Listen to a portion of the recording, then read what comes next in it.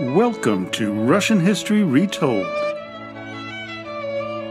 Episode 249, How the United States Saw Stalin and the USSR in 1943, Part 1. Last time, we learned about Russian Christmas and New Year celebrations. Today, we go in a completely different direction as we discuss how the American media portrayed Joseph Stalin and the USSR in 1943, when we're in the midst of World War II, and the Soviet Union is now our ally. My primary source of information on this topic comes from two of my close friends, Claire and David Zybert. Fellow Rotarians, they gave me the gift of the March 29, 1943 issue of Life magazine. The issue was devoted entirely to Joseph Stalin and the Soviet Union. Nevertheless, it is a glimpse into how the U.S. government wanted us to view their ally in World War II. As you know, it turned out very differently after the war's conclusion. I noted early on when reading this issue of Life that they used the term Russia far more than the Soviet Union or USSR when talking about their current ally. This is because it was assumed, and rightfully so, that Russia was the dominant country within the Soviet Union. Nevertheless, they used the terms interchangeably, likely because the American public was familiar with Russia more than the term Soviet.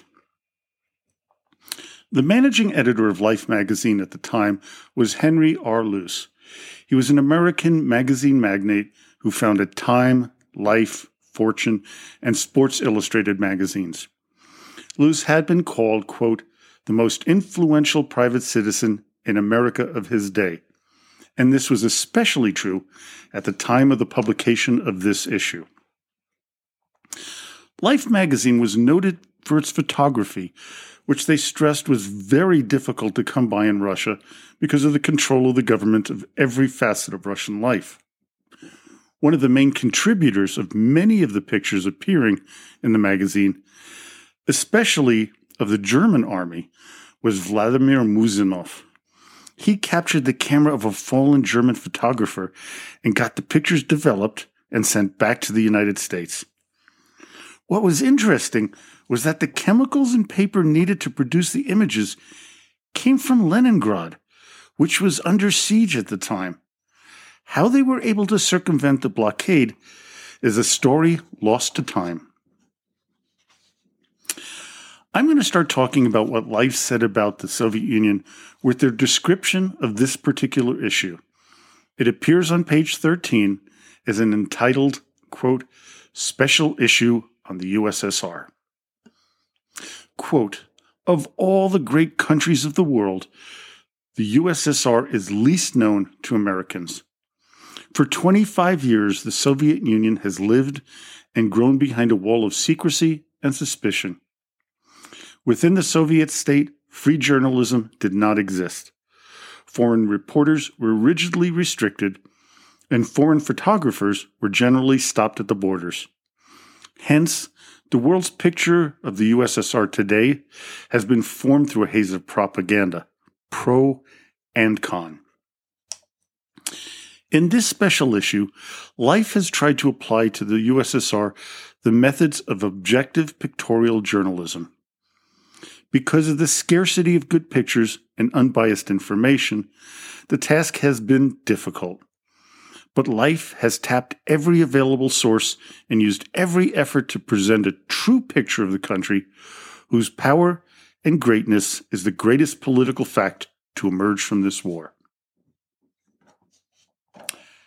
As you can hear, Life magazine's editors and writers have placed a caveat on what they present in this issue. They knew that the Soviet Union was a closed country and that they would have a hard time giving an accurate picture of the country. You will see what I mean as we explore this important historical document. The first article is about the Lend-Lease program that the United States oversaw. At the time of this article, the United States had, quote-unquote, lent the Soviet Union $1.825 billion in aid. In 2023 dollars, That would equal $31.3 billion, a truly staggering amount. The Lend-Lease program was a policy under which the United States supplied the United Kingdom, the Soviet Union, and other allied nations with food, oil, and materiel between 1941 and 1945. It was given on the basis that such help was essential for the defense of the United States. This aid included warships and warplanes, along with other weaponry. It was signed into law on March 11, 1941, and ended on September 20, 1945. In general, the aid was free, although some hardware, such as ships, was supposed to be returned after the war. The USSR did not return any of the hardware post-World War II, but then again, neither did any of the other allies. The idea of returning the hardware was just a means of getting the bill passed through the U.S. Congress. President Roosevelt, in a press conference, made the following pitch, quote, "What do I do in such a crisis? I don't say, neighbor, my garden hose cost me $15. You'll have to pay me $15 for it. I don't want $15. I want my garden hose back after the fire is over." To which Republican Senator Robert Taft responded, quote, "Lending war equipment is a good deal like lending chewing gum. You certainly don't want the same gum back."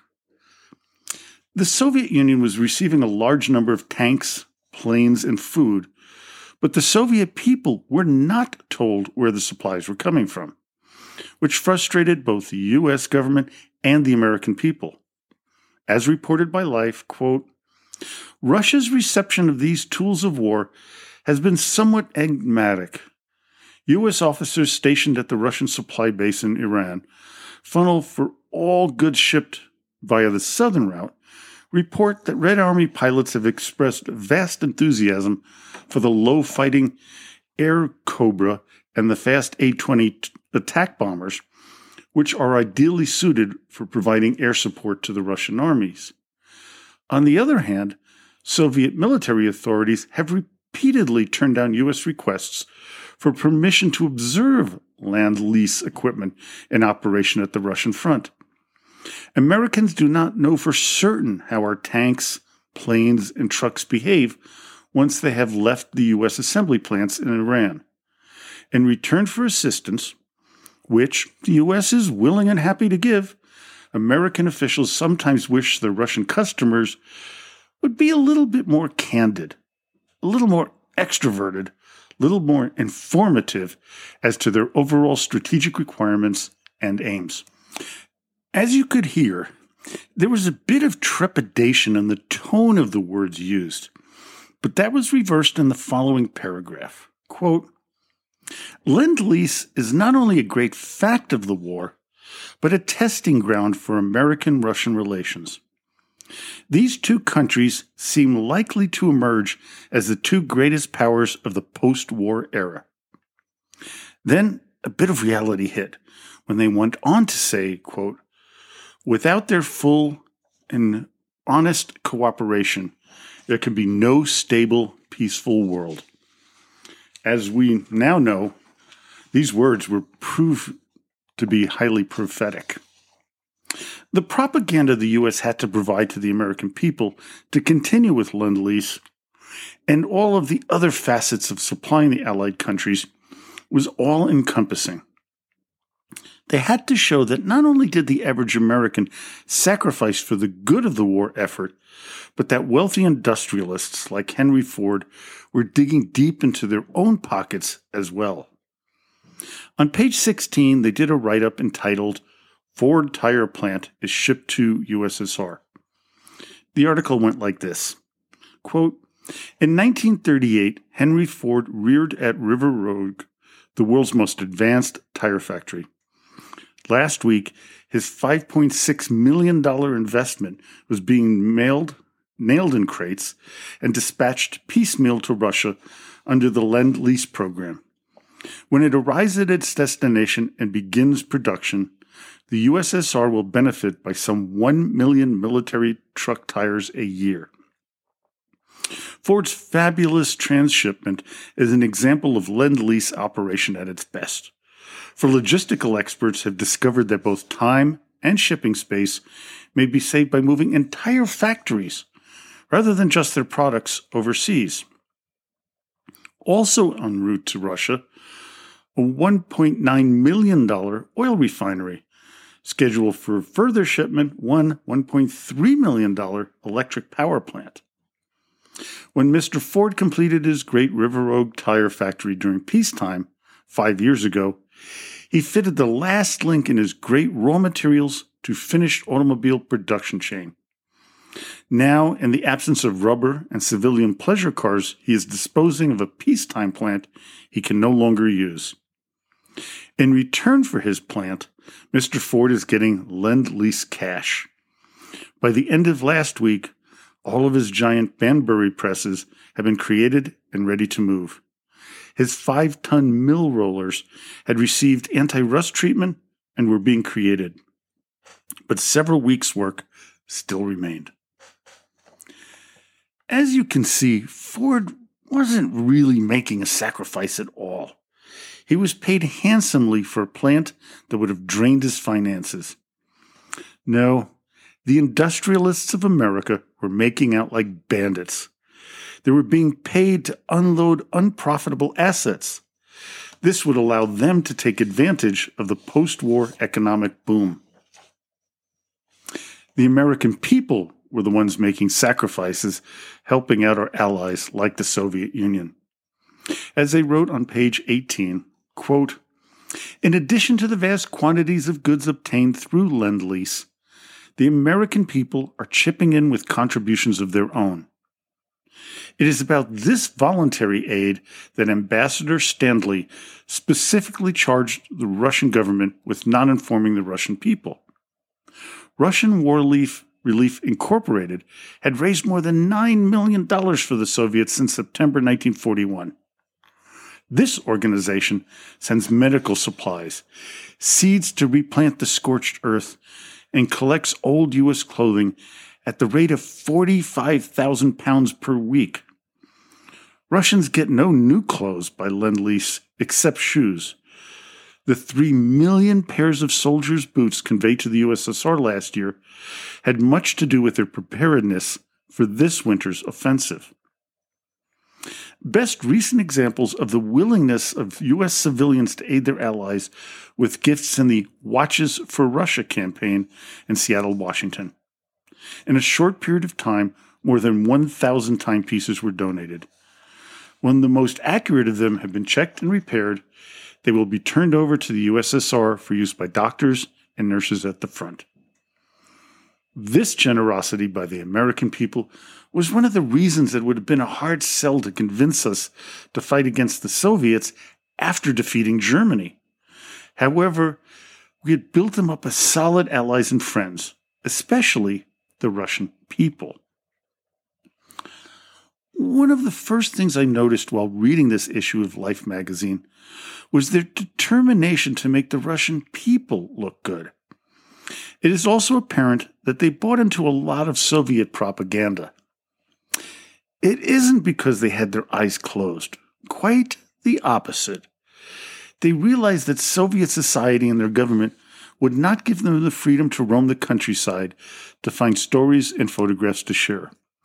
As they put it, quote, "They live under a system of tight state-controlled information. But probably the attitude to take toward this is not to get too excited about it." But from here, they begin to heap praises on the Soviet economy. Having a 2020 vision of the past, we know that things were nowhere near as rosy as this account makes it out to be. Quote, "When we take account of what the USSR has accomplished in 20 years of its existence, we can make allowances for certain shortcomings, however deplorable. For that matter, even 15 years ago, the Russian economy had scarcely yet changed from the days of the Tsars, and the kulaks of the steppes were still treating modern industrial machines like new toys. In 1929, the Soviet Union did not have a single automobile or tractor plant. They further went on to say, quote, "It is safe to say that no nation in history has ever done so much so fast. If the Soviet leaders tell us that the control of information was necessary to get this job done, we can afford to take their word for it for the time being.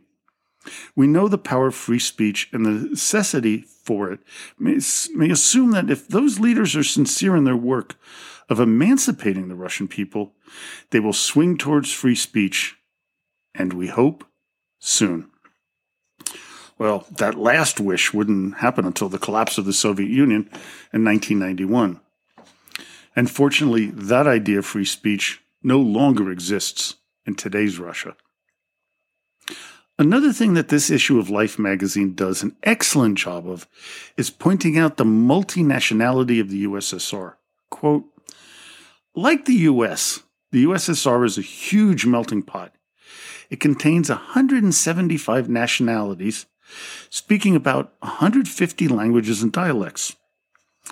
They don't mix as much as our ethnic groups do, yet the system by which all these people are held together runs parallel to ours in that it is a federation. There are 54 autonomous units in the USSR, republics, regions, and territories."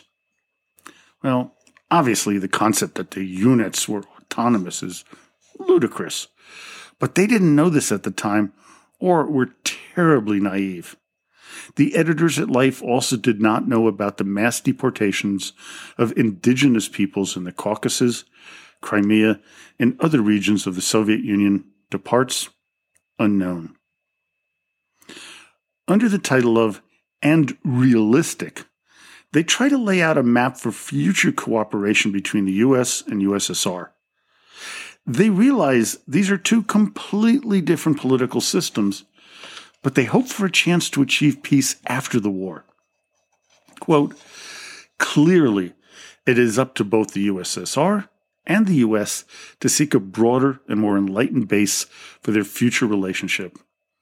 On Russia's part, we think she must try to overcome the suspicion which she seems to harbor against all democratic peoples. Russia should realize that she has strong friends in the US, and she should give these friends help and encouragement by opening the channels of information and goodwill." Well, nice dream. Unfortunately, the reality of history tells us otherwise. As we move on, I found how they portrayed the Russian people really interesting. Many citizens of the USSR hate to be called Russians.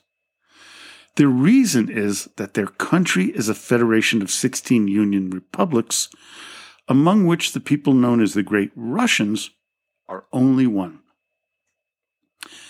The USSR is a hemisphere, cradling the vast areas where most of the races of the West brawled for countless centuries. It is a huge melting pot of bloods, ranging from the tundra dwellers and the Muslim nomads of the steppes to Buddhist Mongols and city men of the West. And this is the first time I've come across the term Great Russians in my reading over the past 12, almost 13 years of podcasting. Maybe I just missed it, but I'm pretty sure it's a first for me. If any of you have come across the term in the past, please post it on our Facebook page, Russian Rulers History Podcast. Now, this article further goes on to say, quote, "What brought all these people into one sovereign entity was the race of Great Russians, a prolific, gregarious, talkative, aggressive, and friendly mass of blonde Slavs who have conquered and colonized a sixth of the Earth's land surfaces. They had crossed Siberia and reached the Pacific 300 years ago. They will go anywhere and try anything. They were one hell of a people long before the revolution. To a remarkable degree, they look like Americans, dress like Americans, and think like Americans. I mean, this last line was about as disingenuous as any in this issue. This is more about getting the American people to relate to the Russians rather than being honest. But, as they say, all is fair in love and war. Following this, they felt the need to bolster the opinions of their readers of the Bolsheviks and denigrate the Tsarist regime. Quote, people were talking about Russia as the country of the future 100 years ago. Even when Russia was loaded with some of the most undesirable rulers in history, it was producing great writers, composers, scientists, and philosophers. Pushkin, Tolstoy, Dostoevsky, the greatest men of Russia, were invariably opposed to the decadent Russian system. They then alluded to the Decembrist revolt of 1825 when they said the following, quote, a century ago, a cabal of aristocratic land-holding officers organized a society resembling Lenin's Bolsheviks to get rid of the Tsar and set up a republic ruled without the consent of the people for the people's own good. Then they went further back into history with this, quote, Ivan the Terrible ran a revolution against his own boyars that has been compared to Stalin's revolution in 1929 against the kulaks. Strewn throughout the magazine were images of the destruction caused by the Nazi invasion of the Soviet Union. One, on page 26, was particularly disturbing. It shows numerous bodies on the ground with the caption, quote, since 1941, violent death has come to 10 million of Russia's people. This, we later find out, was a gross understatement. Next up, we have a brief portrait of, as the headline on page 29 read, the father of modern Russia. Of course, they're talking about Lenin. It was one of the nicest things I've ever read about the man in all my years of research. It reads, quote, perhaps the greatest man of modern times was Vladimir Ilyich Ulyanov. He took the name Lenin, spent most of his 54 years in exile from his country, and gave the world the biggest new political fact of our era, the Federal Union of Soviet Socialist Republics under a form of communism. They further went on, quote, Lenin was that rarest of men, an absolutely unself-conscious and unselfish man with a passionate respect for ideas,